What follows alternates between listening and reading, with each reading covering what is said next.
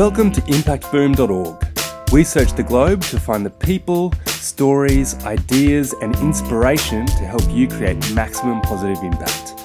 Each week, Impact Boom brings you thought-provoking interviews with world-leading practitioners passionate about creating positive social change. These designers, social entrepreneurs, educators, innovators, thinkers and doers share their projects, initiatives, thoughts and insights on creating a better world. You can find all the stories, links and other great content at impactboom.org.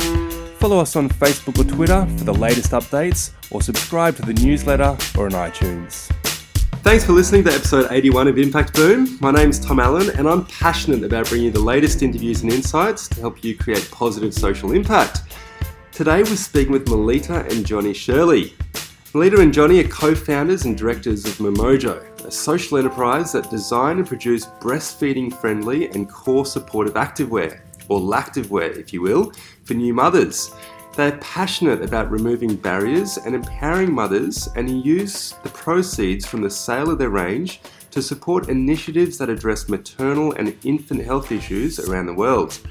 So on today's podcast, we'll discuss Johnny and Melita's journey as they share their experience in working to set up the social enterprise, particularly from the perspective of balancing this with a young family. We'll get their insights into the best way to approach partnerships, and we'll get their tips and advice on starting new social enterprises. Melita and Johnny, thank you very much for joining us. Thank you, Tom. Thanks for having us.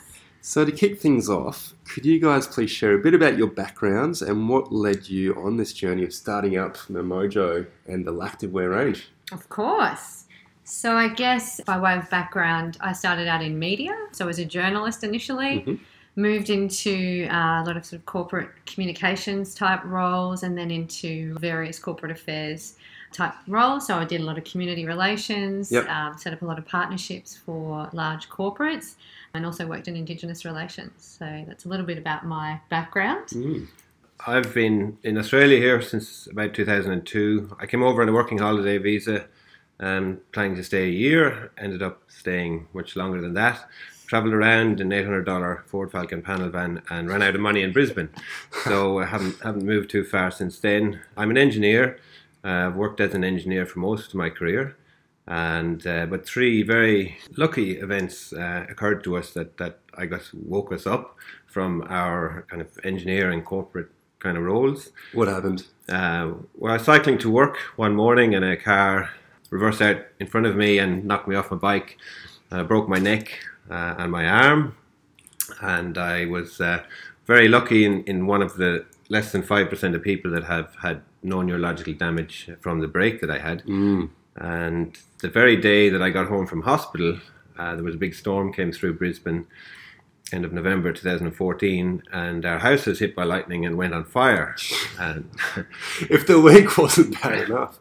So, fairly dramatic time. It was a bit of a crazy time. You wouldn't read about it, but we managed to keep the fire under control until the fire brigade got there, and they put it out fully. And we were going, what have we done? And we said there must be a third thing. And unbeknownst to us, our second son Jack was inside Melita at the time, and his head sutures had fused prematurely, so he had a rare skull condition. And this became apparent when he was born 3 or 4 months later. And we brought him to Texas when he was 5 weeks old to have pioneering surgery, and it worked out to be a great success. So I guess the bottom line is we had three very significant events, three very lucky occurrences, and I had a lot of time to think, especially after recovering from a broken neck. And we decided we needed to do something with this good fortune. You know, not everybody is as fortunate as we are. We also wanted to take a bit more control of our lives and, you know, at the directions that we were taking, and we decided we should set up a business. And Melita was currently breastfeeding Jack at the time, and I guess I was struggling with finding suitably, comfortable clothing that I could be active in, but also breastfeed my starving infant who needed to eat, every all day. minutes. Yeah. Exactly. And, we identified there was a real gap in the market. There was nothing available in that sort of line that was stylish and didn't look like something that my nana would wear. So we thought, well, what if we designed a range that we could, support mothers here to kind of, live that active life that they want to live, but also use the proceeds then to support mothers around the world who are, facing far greater challenges than that. So Momojo was born. Momojo was born, pardon the pun. So, I guess fundamentally we exist to remove barriers and empower women. We know that motherhood can be isolating. I know that I struggled, particularly after my first baby, returning, to an active life when you've got a child that you're learning how to care for and learning how to breastfeed, and it can be quite an isolating experience. Huge challenge. Absolutely. And, I think new mothers really need those connections. They need to be active. There's so many benefits associated with that. And we just felt that breastfeeding should not be a barrier to doing those things. So that was the original kind of impetus behind the range. So it took a couple of years of, designing the garments and refining them and ensuring that they were the quality that we were looking for. A lot of our fabrics are made from things like recycled fishing nets, old carpets, things like that. So there was a real environmental focus with the range as well. And then I guess, we wanted to help mothers around the world. Maternal mortality rates in developing countries are absolutely appalling. There are countries where rates as high as 1 in 30 women will die from pregnancy or childbirth, largely in developing countries and largely from completely preventable causes. And we just thought this is totally unacceptable. This is not a statistic that we would accept in this country. So we really wanted to address that around the world. So every time somebody makes a purchase from our range, we donate a birthing kit to a vulnerable woman around the world so that she can have a clean and safer birth. And birthing kits are really very, very simple packs that contain very simple items like gloves and soap and a plastic sheet, very, very basic items that can have a profound impact on both that mother and her baby. So where do these kits end up at the moment? So we have a partnership with the Birthing Kit Foundation, and they have a lot of field partners that work globally in identifying and delivering those kits to, people in need. So there's a particular focus, Papua New Guinea. There's a big focus around Southeast Asia and also a lot of African countries. So they deliver, in partnership with their field partners to the areas where there's greatest need. Fantastic. Well, I'm sure you've come up against a lot of barriers when setting this up, right? Because I'm sure it hasn't been an easy task. So what have been some of these biggest barriers until now, and how have you navigated your way around them? Yeah, you're right, Tom. There's been plenty of barriers, and we're still navigating our way around them. We certainly don't have all the answers, and we're relatively young, so we're trying our best to get our name out there. Probably our exposure is one of our biggest challenges. We've had some really good feedback on our products. The customers have been very positive about them. We've won some awards, and obviously being on the Impact Boom program has been really good for us as well. But we still want to get our name out there as much as possible. I think something that we didn't understand when we started out is, how much effort and how much you need to put into trying to keep getting your name out there. And that's something that, is something that we're still navigating our way around. We've tried lots of different ways of marketing, and we are honing in on the ones that seem to work best for us. But it's a work in progress. Absolutely. I mean, and just doing this with 3 kids, 3 young boys you guys have at home. And I really deeply respect that ability to balance family life with setting up Momojo. It's a big task. So what advice would you give to other social entrepreneurs who have young children and who are starting out on this journey? Don't do it. No, Full stop. I guess, yes. Step 1, if you haven't already had your children, start your social enterprise first. If that ship has sailed, I guess, this is something that we struggle with every day, I suppose. There's just never enough hours in the day. But something that I think we have found works well is to have an element of sort of planning and, you know, a bit of a framework around what you do so that when you do get those elusive few minutes to get some work done, that you're actually focused on the right activities, that you are prioritizing effectively so that you can continue to move forward.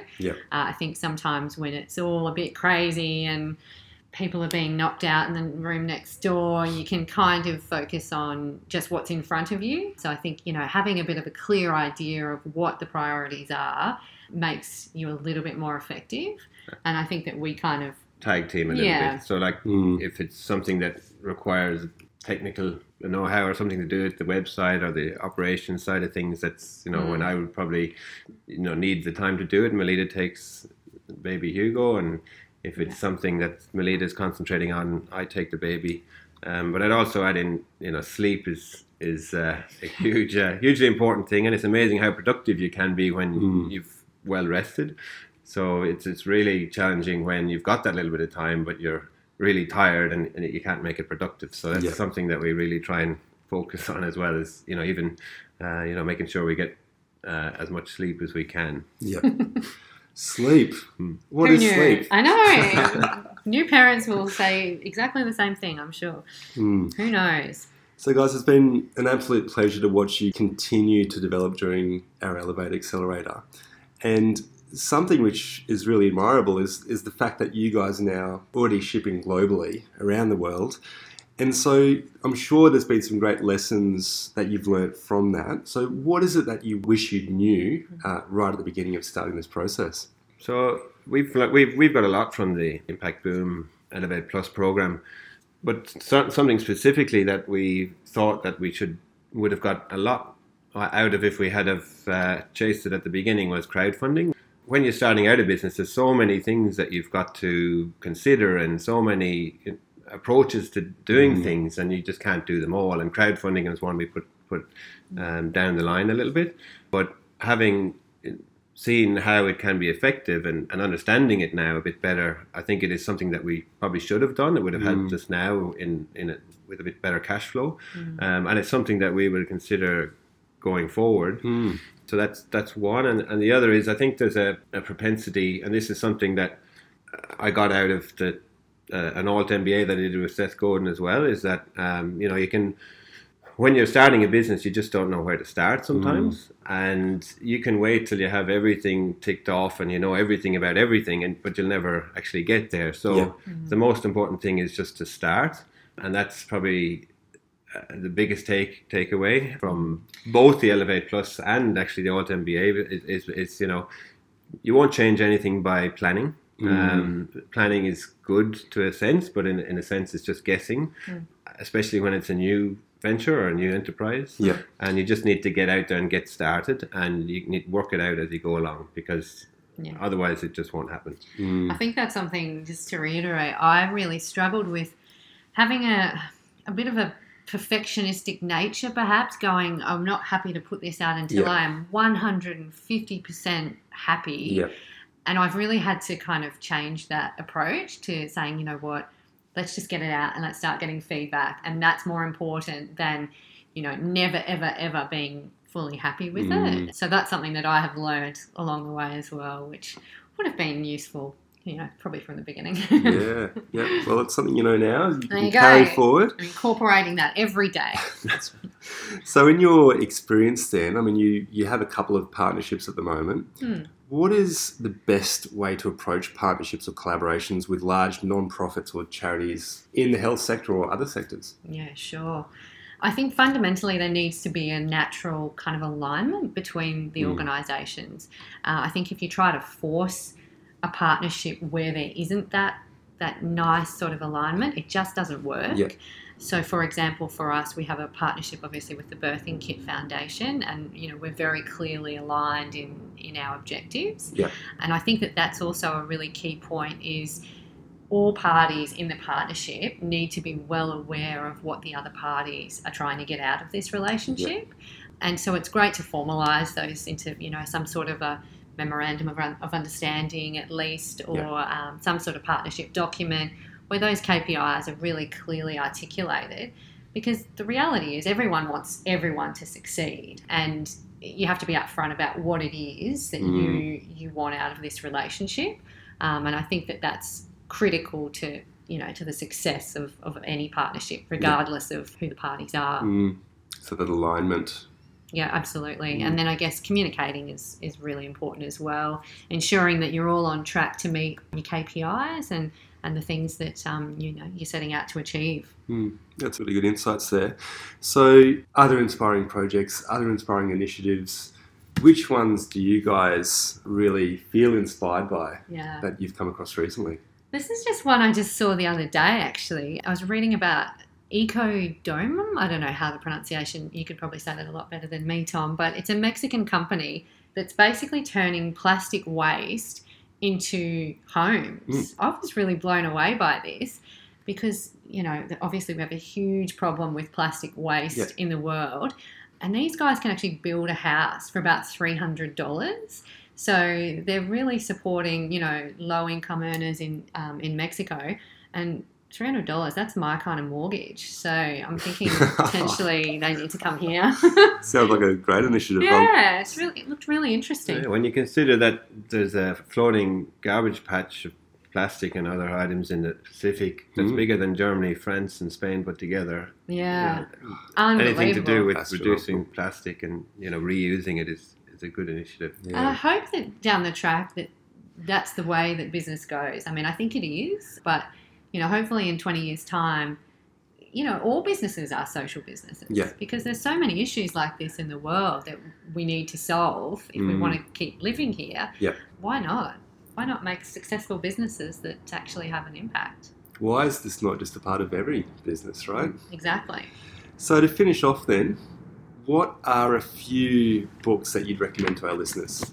There's 3 books that we got a lot out of. The Art of Possibility by Rosamund Zander and Benjamin Zander. It's a fantastic way to look at life. If anyone has read it, they'll understand, and I would recommend it to anybody, not just social entrepreneurs. For example, there was a story about 2 salesmen who went to Africa in the early 1900s and reported back to the UK, and one of them sent back a telegram saying, situation hopeless, no one here wears shoes, and the other one sent back a telegram saying, oh, fantastic opportunity, nobody here wears shoes. So that's very much how the whole book is framed, and I would reread it and reread it, and fantastic from that regard. Another one, and these are 2 that I was exposed to on Seth Godin's Alt MBA, was A Beautiful Constraint by Adam Morgan and Mark Barden. It's how constraints are actually good for creativity, and it's really helped shift my focus in terms of when I need to think of creative solutions to problems. Constraints are not bad; they're actually very good and help you foster that creativity. And then Rework by Jason Fried.